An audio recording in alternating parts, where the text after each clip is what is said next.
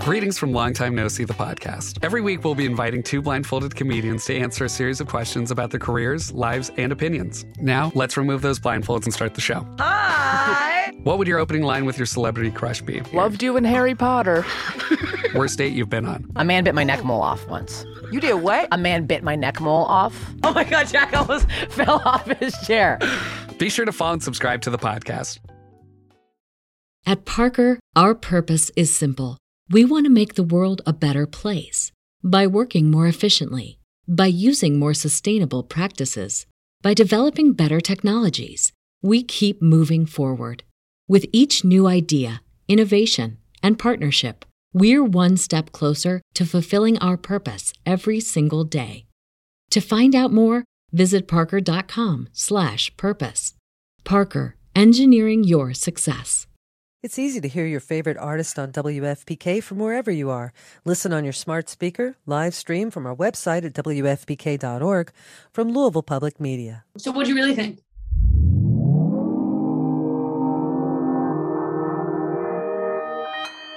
Consequence Podcast Network.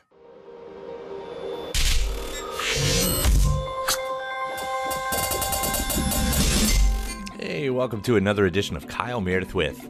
It's the interview series presented by WFPK at WFPK.org, Consequence, and the Consequence Podcast Network. Thanks as always for making your way here, checking out the series. You know what to do. You like what you see, what you hear, hit that subscribe button. I put out 3 new interviews every single week, so it's a great way to keep up with your favorite artists and discover some new ones at all the usual spots like iTunes, Apple Podcast, Spotify, Podchaser, NPR, WFPK.org, or YouTube for the video versions. I'm Kyle Meredith today, once again talking with Maya Hawke. We get to catch up about her new record, Moss. It's her second album, and finds her taking some inspiration from Taylor Swift's Folklore and discovering her confidence, curiosity, and rebellion. Maya's going to discuss shaking off her old self within the lyrics and how the song Therese spotlights how the male gaze affects growing up as a young woman, and the symbolism in the artwork about creating multiple versions of herself. Maya's also going to draw the parallels between her real self and Robin Buckley, who of course she portrays in Stranger Things as a character who she says is like a cartoon version of me, that she would like Phoebe Bridgers. So let's jump into it. We're talking about the album Moss. It's Kyle Meredith with Maya Hawke. Hello again. Good to see you. Good to see you. You're back with a new record. The last time we talked, you had just done your last album, and here we are once again. I think the last time I might have over-complimented you on your lyrics, and I think I now have to overdo that because your lyrics and poetry on this record is completely off the charts good. It's so good. Oh, you're so nice. You've heard the whole thing? I've heard the whole thing. Yeah, I started listening last night, and I'm still digesting because it's not a superficial record, and I mean that with every compliment too. This is such a great album. That is, it's so cool because you're like, no one's heard the records. Like you're like the first person I've really heard say that to me. And that's so exciting. I'm so glad you like it. I mean, maybe you'll be the last, but it's still good to hear. It's so nice of you. I wonder, do you ever have people in your podcast and tell them, well, you've done a shit job. I mean, it's an embarrassment. What do you have to say for yourself? So like, I will take it with a grain of salt, but I appreciate it anyway. Yeah, I was talking to an artist just the other day where he said he didn't like compliments. So that's how we ended. I said, you know what? You can do better. And, next time, try a little bit harder. So great. Well, cool. Yeah. I actually love compliments. I will keep them coming. I will. Yeah. So let's hear about this one too. Not only is it really great lyrically, and I do want to get to that, but also the sound of it and the way the songs thread in with each other. Blend it in. I mean, you have these musical suites. It feels like where did you want the sound of this album to go? So I guess I really wanted when we recorded the record, we basically didn't have a drummer. Our sound engineer, who's a producer in his own right and a drummer in his own right, I don't know how he ended up being the sound engineer, Marshall Vore, played drums on a couple tracks and built some beats, but really it was Christian, Will, Ben, and I, and we kind of wanted it to have, Ben really produced it, but one of the things I said to him when we were starting out was, I want it to have a pulse, not a beat. And I like showed him some examples that he eventually explained to me were called side chains, which I had no idea.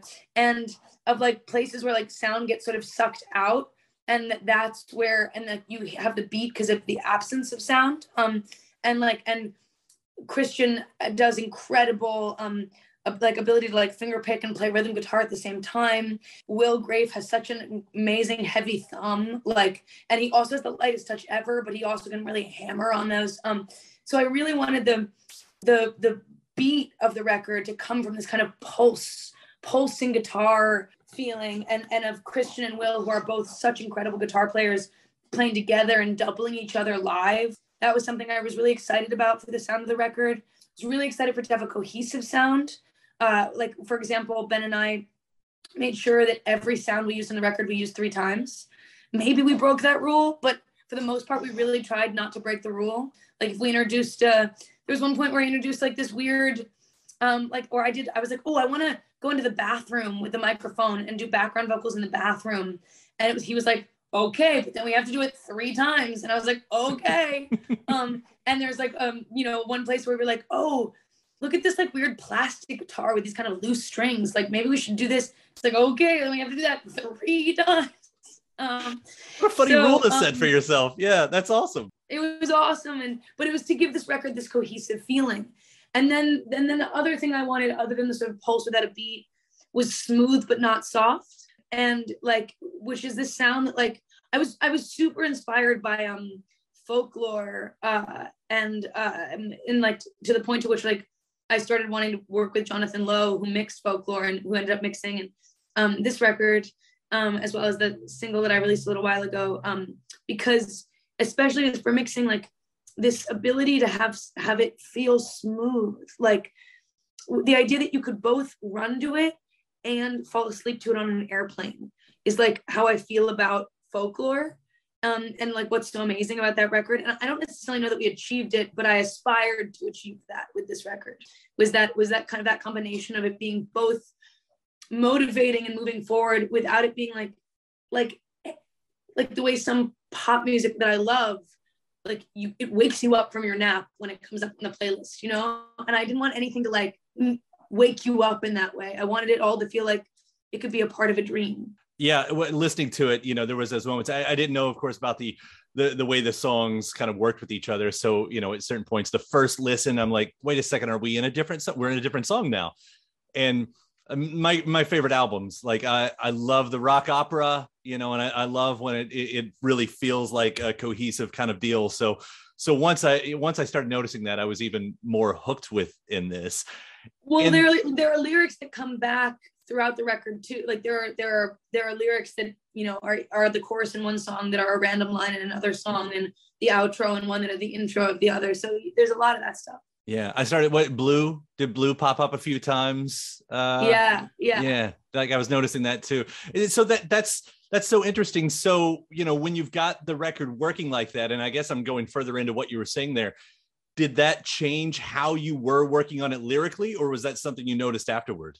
Well, the whole record, really, this record happened as kind of like an emergency, where like really there were 3 songs. There was Terrace, Mermaid Bar, and Bloomed Into Blue that I had all written with Benjamin Lazar Davis, where I basically like taken poems that I'd written that I was like, oh, this is just a poem. This could never be a song. It's too it's too weird. It's too crazy. But Ben's such a magical, strange guy, and is so rhythmic. And those poems were all kind of written in some version of like an iambic pentameter, or pentamic tetrameter, like where the beat was really clear. And like there were the same amount of syllables each line, and the rhyme scheme was really clear. And there were internal rhyme, and like it was really like a lot about how the sounds work together as much as it was about the meaning or the feeling. And Ben, that felt really right for Ben to me. And so we had those 3 songs, and then I had a movie fall apart, which happens all the time. And all of a sudden, instead of 3 days to record 3 songs, I had 2 weeks. And we were sort of like, should we make an album? And Ben was like, yeah. And then he got in touch with Christian and sent Christian some lyrics I'd sent Ben that Ben didn't think were right for Ben. and Christian started writing songs, and then but like Will Grafe is kind of my best friend, and we just started hanging out, and he's always not wanted to really write music with me because he was always really stressed out by the lyrics first approach, and I've always been really stressed out by the music first approach. Like we both, I think, feel confined by the other way. But then we started writing together where we just did it all at the same time, where we were like sitting in a room and he would kind of play something I hadn't heard before and keep kind of riffing on an improvisation, and I would improvise lyrics over it, and like most of them would be bad and just kind of scat, like, and then some of them would be good, and so all the songs were written in different ways, but they kind of came, I know your question, I'm circling back to it, but they came together as kind of like in this flash of a month where so we were still writing when we were recording, and it would be like, oh, hey, at the end of Crazy Kid, like, why don't we do a reprise of like we should add another harmony into this outro of like, you glow in the dark, you can take me apart, and like, oh wait, why don't we give him a reprise of South Elroy there, because that'd be a cool harmony. Like it happened really pretty naturally. Yeah, in those moments, I mean, South Elroy, God, that's so far right now, that's my favorite one. It's cool. Like, that's to me, like, that's a radio hit right there. You know, it's hey. I mean, you got this line, and again, there's so many lines I think I'm still trying to absorb, but the one that stood out right there is what you said, oh my God, I got to slow down. Yeah. And hearing what you have talked about with this record so far, you know, I think I'm paraphrasing some things you said about, things that carry you forward, that show you the next place to go, you know, meditation and rebirth.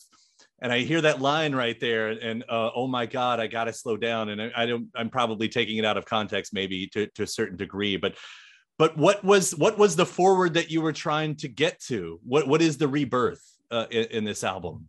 I think that like a lot of the things that I've been talking about with this record are things that happened after the record was made, where like certain amounts of like feelings I've been having, and like I've been like confidence that's been building, and curiosity, and like and feelings of rebellion, and are like, but what the record felt like to me, I can like demarcate versions of myself from before I made this record and after. Like it was a break, and sometimes there are those magical moments where like people come together and everyone needs to make something for different reasons. Like everyone has, and then like, but everyone has a real need, versus sort of like, this is what we do, we make music, or this is what we do, we make movies. But sometimes you get this thing where everyone comes together and they're like, I actually need to make this record right now. And you're like, oh, wow, great. And I think most of us, or all of us, had that feeling.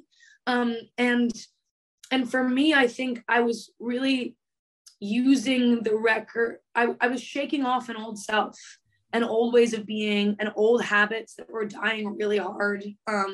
And being like, wait, maybe I don't have to be the person that I've been trying really hard to be. Maybe there are other options. But the other options didn't really start coming into play until after the record was done. And really the record was like about like, oh wow, the version of myself that I am right now, I hate. Like, I don't let's can we kill that person off, please? Like, and there are songs in there like Mermaid Bar is sort of about like killing off an old version of yourself to build a new one. Over is about killing off a version of yourself to build a new one. Bloomed into Blue is about that. So like in a very direct way, like there's like deaths or almost deaths in all of those songs. And then other ones are about it in different ways. And I think South Elroy is one of my favorite songs, and one of the ones I'm most embarrassed by, because that's one of the ones that like I had the most to do with the music of it. I think I sent Will like a really sad, slow version of that song.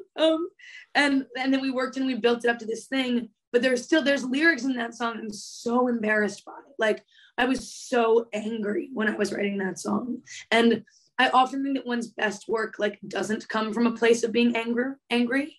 And even when we were recording it, I was embarrassed by some of the feelings in it. And I was like, God, I hate this. I hate living in these feelings. And then I was sitting in the like walking down the street going to get coffees, and I was like, and I started humming that melody of the oh my god, I gotta slow down now, and I was like, hey Christian, is this good? Like, do we like this? Do we need to write a whole new song with this? Or like, he was like, no, just tack it on to the end. And I was like, oh, okay.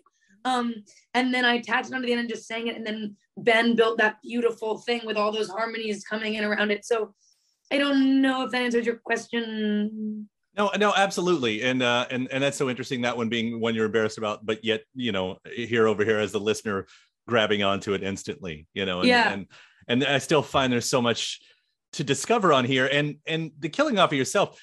That's the other thing, because we get that first single, Therese, am I saying that right? I was trying to, yeah. I mean, I don't even know if I say it right, but you're saying it as right as I do. I want to say it like you say it, at least. So right. You say it like I say Therese. I think I say it like 3 different ways within the song, so I wouldn't stress.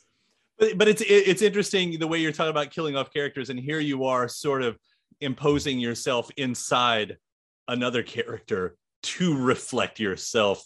This weird back and forth mirror thing that I kind of got lost in. Once I figured out that that's what you were singing about, like I went back and it's I don't know, it's like a movie where it's like, oh no, there's hidden things in this scene, and now you got to go back and like slow motion it and try to find all the ghosts in the background or something like that. But I think that's such an interesting character study, to try to. I don't really know where I'm going with this question, by the way. I'm getting lost in it myself, but is there a sense, I guess, of trying to, you're talking about killing off another version of you, to use these other characters within the song as a way to get away from yourself? No, I think maybe no. I mean, yes, and I mean get away from yourself. I think I would more say get closer to yourself. And like I think that like what I really mean to do with Therese is that like, and I'm very happy for anyone to interpret it however they want to. But it's really about like 2 things to me, that song. One is about like kind of the male gaze, and both like the way that the male gaze affects art, but even more the way that male gaze affects growing up as a young woman. And like the way that your body that isn't even sexual to you yet can get sexualized and weaponized against you as you go through puberty, and like you can be like all of a sudden like your boobs grow that you don't even understand, and people are like, you got to cover those things, and you're like, why? Like 2 months ago I was like running around like topless at the beach, and now I'm not allowed to do that. And like what? And that's not about me. It's not like nothing. I didn't do anything. I didn't change. It's like, it's because of how it makes you feel. Like, but then those narratives get so programmed into your brain. And you have to kind of like rescue as an adult woman. I think you sort of have to, or like an adult AFAB person, you sort of have to go and like rescue yourself from the narrative of that was made for you that you didn't have control over. And so I think it's sort of about that to me. And this girl in this painting was someone when I was a young girl just looked free to me. Like didn't look like, I didn't think about the painter. I didn't think like it just seemed like it existed, and it was like a photograph of this kind of unencumbered like young woman who was sort of confident and relaxed and unself-conscious. And then I got older, and I like people would talk about it like and I was like, oh my God, wait, like someone took this image of her, like, oh, and like caption, like, does that make it creepy? And was he being creepy? And is it like, oh no? And like this girl who to me as a young girl just looked free. Now I'm wrapped up in this whole male gaze of what the capturing of her image meant to him and is supposed to mean to me now. And like, and it just reminded me of ways I felt about myself, ways in which my friends and I felt about, like, wait, I'm not even being totally articulate. It's all so complicated. And so it's about that. And then in a positive way, it's also about like the speaker and Therese are both the same person and are different people to me.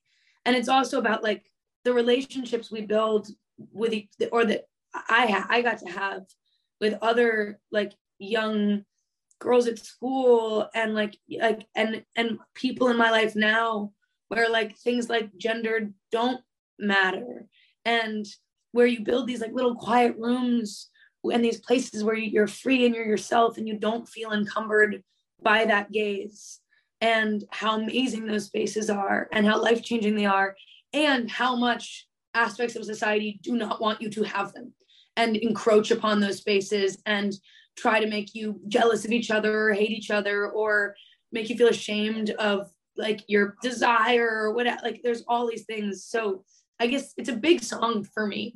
Yeah, and especially, you know, hearing the lines about take it off the wall, which, you know, as I understand, really did happen because of the way it looked, and the way that sort of, as I hear it, it starts speaking to what's going on, of course, and everything you said in the Supreme Court thing that you've been talking, you know, that we've all been talking about. You know, it seems like that moments, even specifically that little moments among the many, starts to say so much more in this wider context, in the most unfortunate of ways. But you know, compliments on the power of arts, I guess, is what I'm getting to. Well, yeah, I mean, it's like, I don't know if it accomplishes any of the goals that I wanted it to.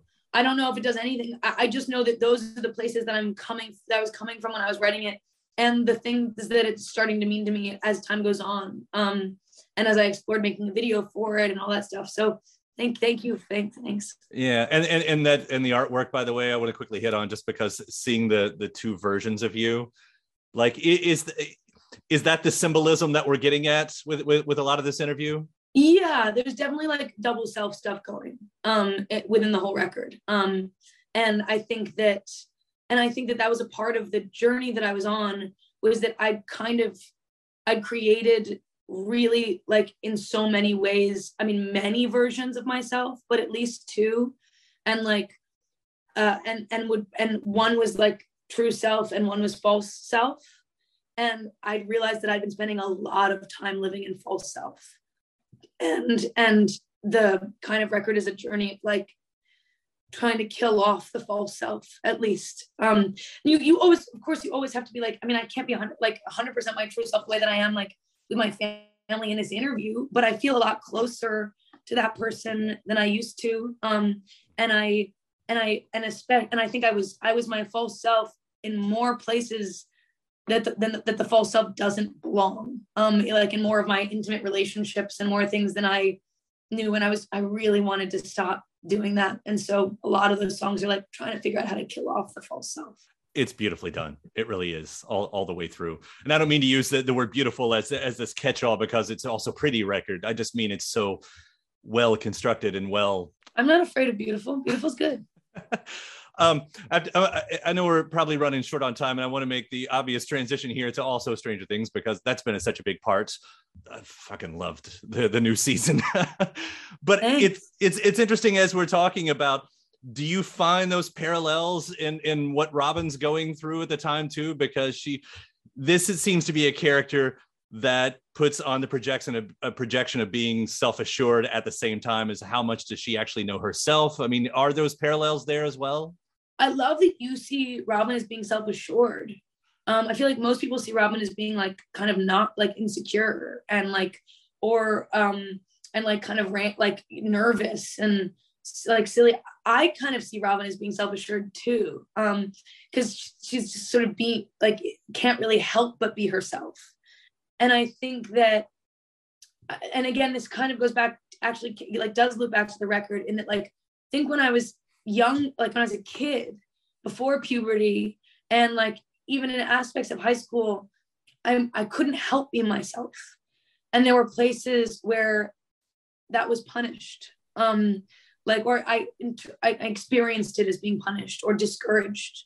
And that's where you build the false self, because you're like, whoa, people not liking my real self is really scary. And like people, so I'm going to build this like shell to protect myself.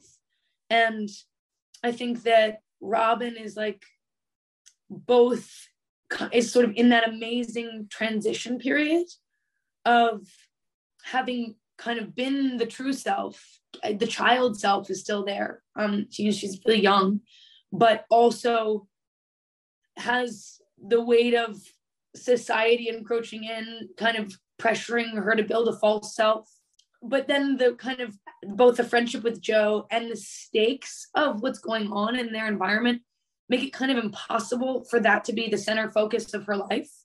Like the center focus of her life is this friendship and these like, I love that scene in the finale where Joe and Robin are talking and Robin's like, I don't care about my love life right now. Like, dude, like I don't, and of course she does care, but she's also like mature and is like, got a lot of other stuff going on.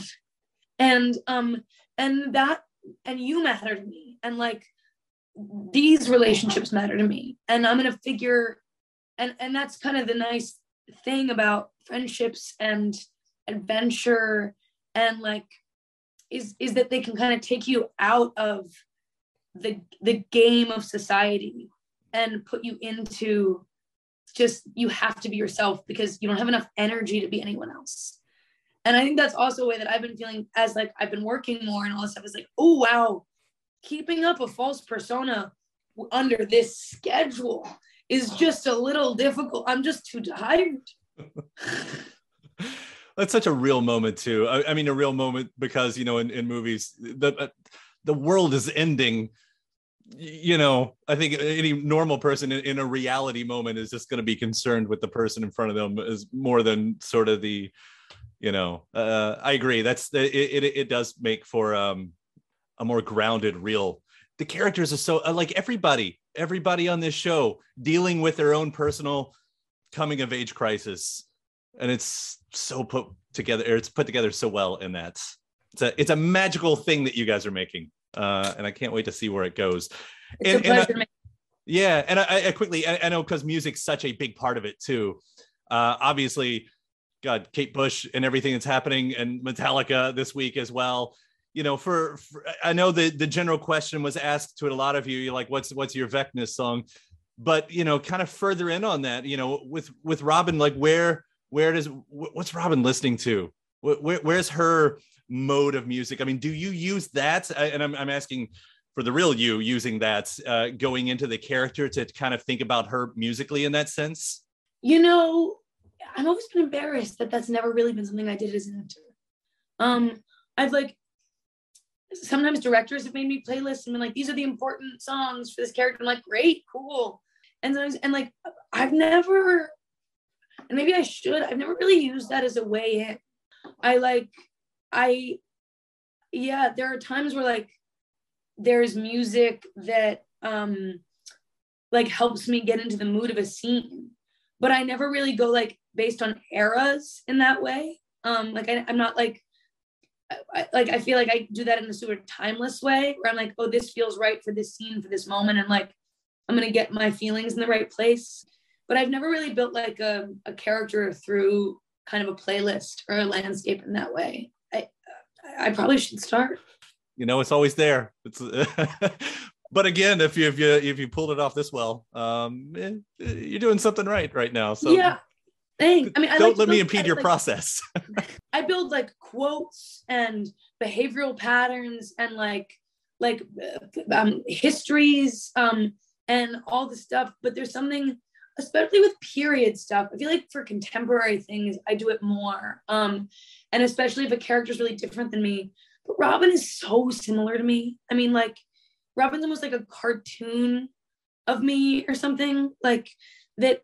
I don't feel like I need to like, if I was playing Eddie, like I would listen to tons of like metal, like I would like try to get into that, but I'm playing Robin and like Robin would like Phoebe Bridgers, you know, I don't know, like Robin, like I think like and so it's like whatever I'm listening to at the moment at the time, like, I don't know, like Robin would like the people I like, I think. And so it's fine is sort of how I feel.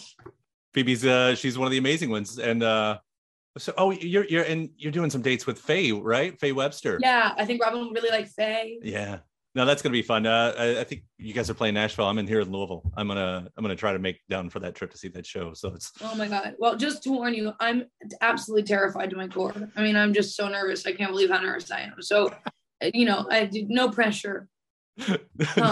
No pressure. You know what? I'll tell you this. You could do better. You're. I mean, you for sure will be able to tell me that after you see the live show. No, I believe in you. I do believe in you. And seriously, just all the compliments. Where you've gone in Stranger Things, I think you have proven also that you're one of the actors who could go toe to toe on like an Aaron Sorkin or an Amy Sherman Palladino script at this point. Like I'd love to see that collaboration happen. You mean just because of my fast talking? Because you're fast talking. Cool. Takes a certain type of actor to pull that off. Moss is so good. Maya, congratulations on this. And thank you for taking the time to talk about it. Thank you for taking the time to talk to me. You're an amazing interviewer. It's my honor. And I'm so excited for people to hear it. Shout out to Astapro for sponsoring this episode and providing us with free samples. I live in Kentucky, in the Midwest, and allergies, yeah, I suffer. When I say I suffer from allergies, I suffer from allergies. And around here, everyone I know deals with allergies to some degree. And for a long time, I thought it was just something that I would have to live with, which is a real problem for anything, but especially when you're a radio host. It affects my voice, it affects my mood, it affects everything. And I feel like I've tried all the medicines. Some of them work better than others, but there's never a perfect one out there, especially because some of them take forever to actually work and some of them don't work at all. And then there's Astapro, the fastest solution to nasal allergy symptoms. It's what I use now, and it's definitely changed my life. Astapro is the first of its kind nasal allergy spray. It's the fastest 24-hour over-the-counter allergy spray. It starts working in 30 minutes, while other allergy sprays take hours. Astapro is the first and only 24-hour steroid-free allergy spray. Astapro delivers full prescription-strength indoor and outdoor allergy relief from nasal congestion, runny and itchy nose, and sneezing. With all the pollen in the air, with all the dust around the corners of the house, even with the allergies I have from my dog, Astapro has been the nasal spray that has helped me with all of my allergies. And it can help you too. Get fast-acting nasal allergy symptom relief with Astapro. Go to astaproallergy.com for a discount so you can Astapro and go today. ASTEPRO allergy.com. That's ASTEPRO allergy.com. Astapro and go. Use as directed for relief of nasal congestion, runny nose, sneezing, and itchy nose due to allergies. At Parker, our purpose is simple. We want to make the world a better place by working more efficiently, by using more sustainable practices, by developing better technologies. We keep moving forward. With each new idea, innovation, and partnership, we're one step closer to fulfilling our purpose every single day. To find out more, visit parker.com/purpose. Parker, engineering your success. Now, Maya and I last spoke just back in 2020 when we got to talk about her debut record called Blush. This was us discussing her path to what she calls an accidental record, finding songwriting as a way to communicate with others, and working with Jesse Harris. We also got to hear about the folk, rock, and jazz she heard around her house growing up, the biggest differences in writing poetry versus lyrics, and the similarities, and how she approaches songwriting and acting, and the importance of a great soundtrack as well. So let's do part 2, shall we? Kyle Meredith with Maya Hawke. Hello. Well, let me compliment you first because Blush is such a great listen. You've called it a bit of an accidental record, though, and I was kind of wondering if you would tell the story about why that is. It was accidental because I really started, I did a lot of music and wrote a lot of songs when I was a kid as a kind of a method to communicate with people in my life. Like, I had things I wanted to express with my parents and teachers, and I didn't really feel like I could do it in conversation or get my thoughts out or get myself heard, and I really struggled with reading and writing, and so songwriting and lyric writing became a really powerful tool at the time for me to get myself heard as a young child by the people who were controlling my life.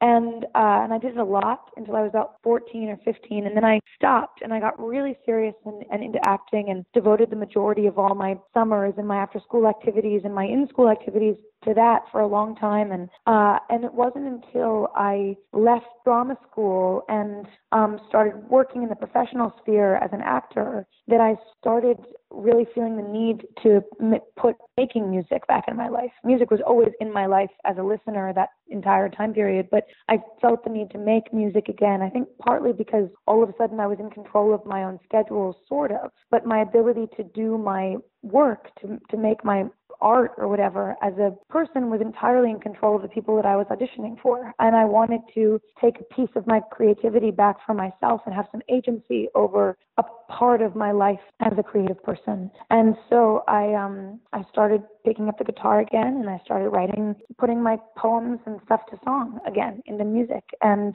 so I had a couple songs after I finished my first job, which was Little Women, which I filmed in this little town called Dunleary in Ireland. And I sent them to someone who had given me a lot of advice about my songwriting when I was a kid, Jesse Harris, who I ended up collaborating on Blush with. And he listened to them and he gave me some notes. And then when I got back to New York, we worked together on the songs for a second, and he taught me some new chords, and that was all really fun and great. And when it was over, I said, if you ever wanted to write a song together, I would love to. And he said, well, why don't you send me a poem and we'll go from there. And I said, okay. And so I sent him the poem of what became To Love a Boy, which was the first sort of single that we released together. And then we loved To Love a Boy, and we recorded it, and we were like, okay, well, why don't we keep going? And so then we had 3 more songs a couple months later, and we were like, oh, let's record those. Maybe we'll make an EP instead of a single. Like, okay, and we went and recorded those, and by the time we recorded those, we actually had 5 songs. And we were like, oh, well, why don't we make a 5-song EP? And then we went and recorded those 2 more, and then by the time we did that, we had, like 9 songs. And then by the time we had 9 songs, it was just like, okay, well, you know what? Why don't we make an album? And we'd already put out To Love a Boy and Stay Open, and those songs had gotten us involved with Mom and Pop, the record label that I'm attached to, and they wanted to put out the record. And so we're like, okay, let's finish a record. And we listened to what we had, and we wrote some new stuff, and we worked on everything, and we got together a sort of 12-song bundle of the bunch of songs that we'd written that we felt really good about, and that became what is Blush in a lot of ways. Speaking of, Jesse Harris, what an amazing songwriter and producer he is. Having Jesse as a part of this, I'm sure was a real nice boon, as it sounds like. I don't know the entire scope of his work, but when I think of him, I do think of folk and jazz, and definitely in the music that seems to be sort of the centerpiece, the style at least. Those chords, they are traditional folk chords. There are those splashes of the jazz chords and everything. Was that something you all talked about, or was that something that he sort of naturally gravitated toward? Well, I think it's a combination of the two. I mean, the way we wrote almost every song on Blush was I would write up a poem of some sort and send it to him, and he would send me back that poem accompanied to music. We have all these great demos of Jesse singing I Want to Love a Boy and all these other funny things, making me a demo before we went in and made our own demo together. And that's sort of how it started in the beginning, and it was very cut and dry that way. I did the lyrics, and he sort of wrote these melodies, and I sang them. And then as we've been working together now, like sometimes, later in the record, there are songs where we wrote one version of it and had to write another version of it. And I think the last song on the record, Mirth, I sort of sent him those lyrics, and he sent me back something, and I was like, when I wrote the lyrics, I was fiddling around with this like incredibly simple chord progression. What do you think about this? And I sent it to him, and he loved it. And so that's the version that ended up being on the record, was the one I did in my living room with like 3 chords in it or whatever. So the way that we wrote together changed a lot, and often, I think that the musical background that I grew up in was in that kind of music that Jesse also is sort of known for, which is what made our collaboration very peaceful, is we have pretty similar tastes. I grew up in American folk music and rock and jazz, and that's sort of the backbone of the music that my father gave me. And it was playing in my household when I was, 6 years old and dancing on our leather couch. So, very stained leather couch that we had when we were living at the Chelsea Hotel. So anyway, we have lots of conversations and kind of push things in different directions, and especially once we're actually recording the song, there's a lot of kind of ways that the song change and move, and in terms of what exact sort of style or tone that song should have, and how the music should tell the story of what the lyrics are. But initially, I think the reason that the backbone of that music is in jazz and folk is because that's the backbone that Jesse and I share of kind of our favorite kind of music to make.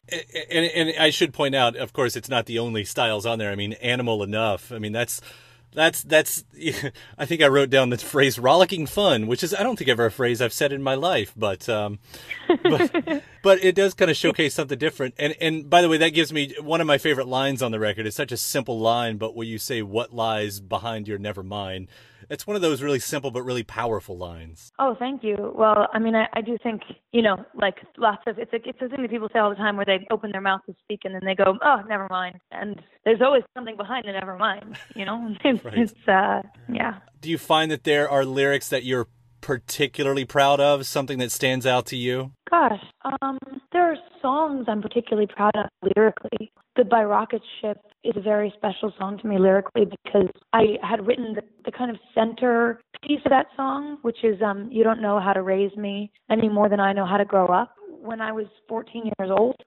And it was accompanied by a lot of other lyrics that were not good, or that I don't like anymore.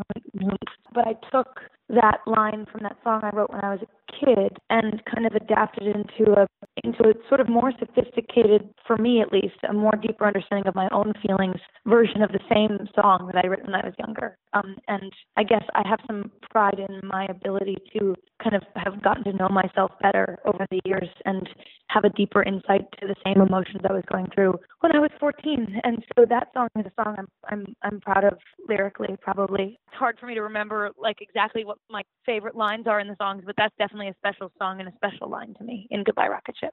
You talk about musical inspirations and where that all comes from for you. Do you find that, especially as a poet, as a lyricist, that you have obvious inspirations as well when you look back? Like, was there anything that really pointed you to start writing in that way? Because, and poem writing is not the exact same thing as lyric writing. It can be translated, but that's not always easy for someone. No, I think it's definitely different. And I write a lot of poetry that would never be good to be a song. And there are a lot of songs that would never be good as poems. For me, it comes from a similar place. I guess the difference is you can be a lot simpler, for me, not for everybody, but you can be a lot simpler in music lyrics and communicate a different level of profundity because you can accompany it with your voice and your emotion and the music. And so a very simple phrase like I'm sorry or I'm tired or, whatever the phrase is, I miss you. It can be quite boring in a straight poem right off the page, but when communicated and accompanied with song and in the context of a larger piece can be very powerful. So I think I strive for a bit more simplicity in my lyric writing than I do in my straight poetry. But my influences come in all directions. There are poets that I steal from all the time that never wrote a song in their life, and also great lyricists. And so I definitely source and steal from everywhere. Is Coverage the obvious tie between your two lives, between the music and the acting? It seems like that's how it comes off to me, at least. Coverage is definitely an obvious tie, which is part of the reason that I put it out first, was kind of to just to try to present a kind of integrated self in one way or another, or not first, but in the early singles. But all the songs come from a place of integration in me. The way I approach acting and storytelling in that sort of version of being creative and the way I approach songwriting is really quite similar, at least at this point. Maybe I'll grow up and get more sophisticated and figure out how to make things different. But right now, it all comes from a very similar source in me. But yes, Coverage is definitely a song about that. And I'd wonder also, is it coincidence? Like when I look at a couple of your projects, Once Upon a Time in Hollywood, Stranger Things, these both to me are very musically driven projects, while they are not actually music, films and shows themselves. But is that something you find yourself being pulled to when you're looking at what your next acting role is going to be, that it has something musical towards it? Interesting. Well, I think I find myself being pulled to work with great people, and great people know that a lot of the time what separates a great movie from an okay movie or a great TV show from a bad TV show is a great soundtrack. And music is often what connects the viewer's heartstrings to the heartstrings of the character and takes people on that journey. And so rather than saying I strive to work in projects that have anything to do with music, I just strive to work with talented people, and talented people know that music is an unbelievable tool to get into storytelling. Geez, soundtracks ended up being my favorite albums, just about half the time on top of that. Yeah. You did get to play a couple shows, I think I saw, before the pandemic and everything hit. These weren't your first shows, though, right? I mean, you had done some before, but I was curious, what were these like? No, they were not my first shows. The two shows that I played right before the pandemic, I think I played on a weekend between my first 2 weeks on what I thought was going to be my 6 months of shooting Stranger Things 4. It was on that first weekend. One in Bearsville, and one not in Bearsville. It was in the Berkshires, and one at Joe's Pub.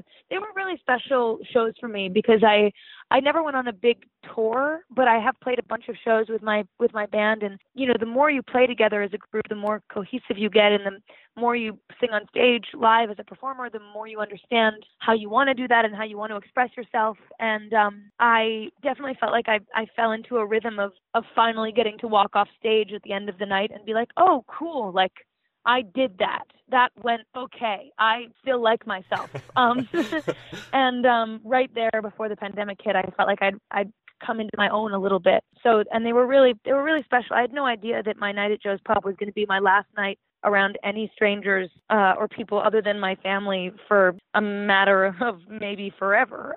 But if I had to pick a last night, I probably would have picked that one. It was a very special night.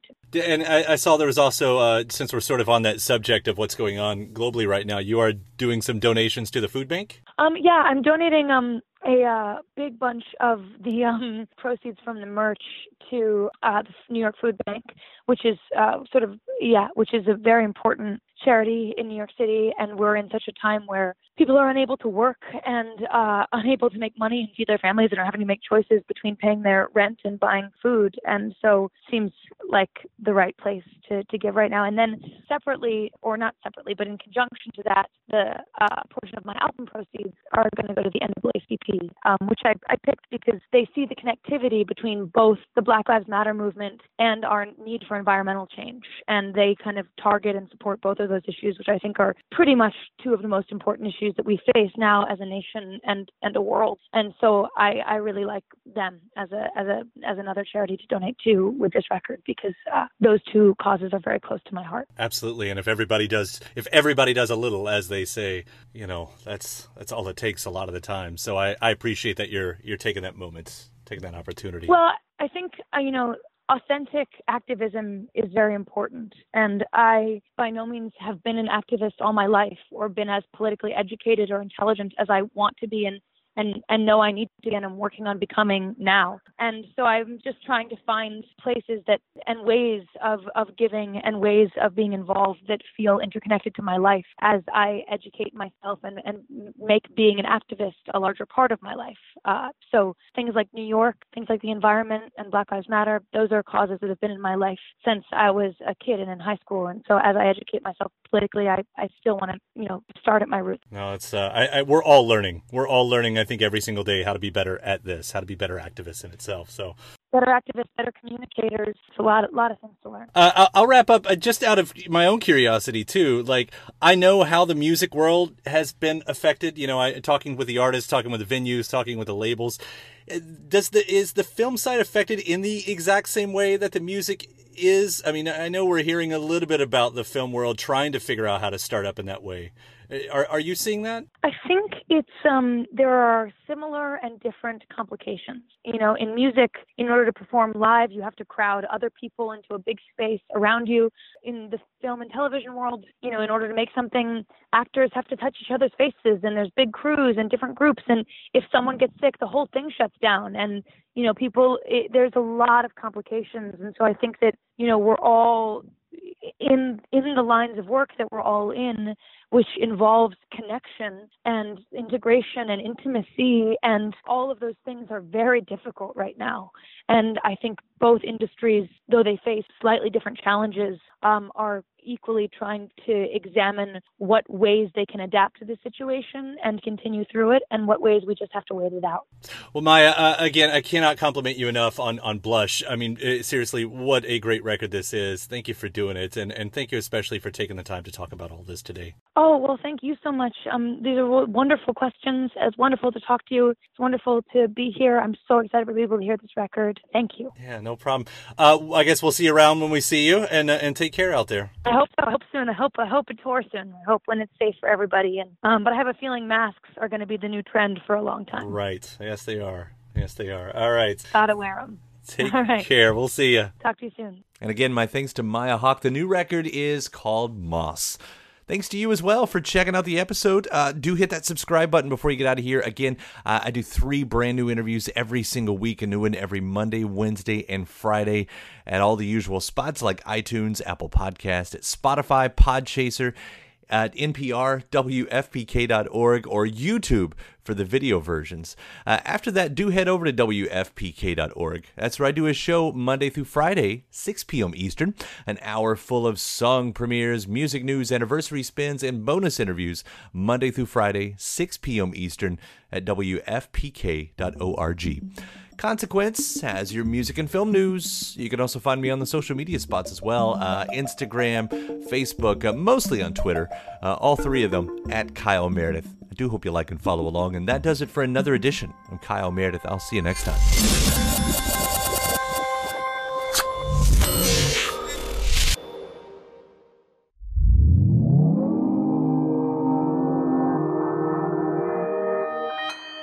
Consequence Podcast Network. I thought we did awesome. It's easy to hear your favorite artist on WFPK from wherever you are. Listen on your smart speaker, live stream from our website at WFPK.org, from Louisville Public Media. When you need mealtime inspiration, it's worth shopping Kroger, where you'll find over 30,000 mouth-watering choices that excite your inner foodie. And no matter what tasty choice you make, you'll enjoy our everyday low prices, plus extra ways to save, like digital coupons worth over $600 each week. You can also save up to $1 off per gallon at the pump with fuel points. More savings and more inspiring flavors make shopping Kroger worth it every time. Kroger, fresh for everyone. Fuel restrictions apply.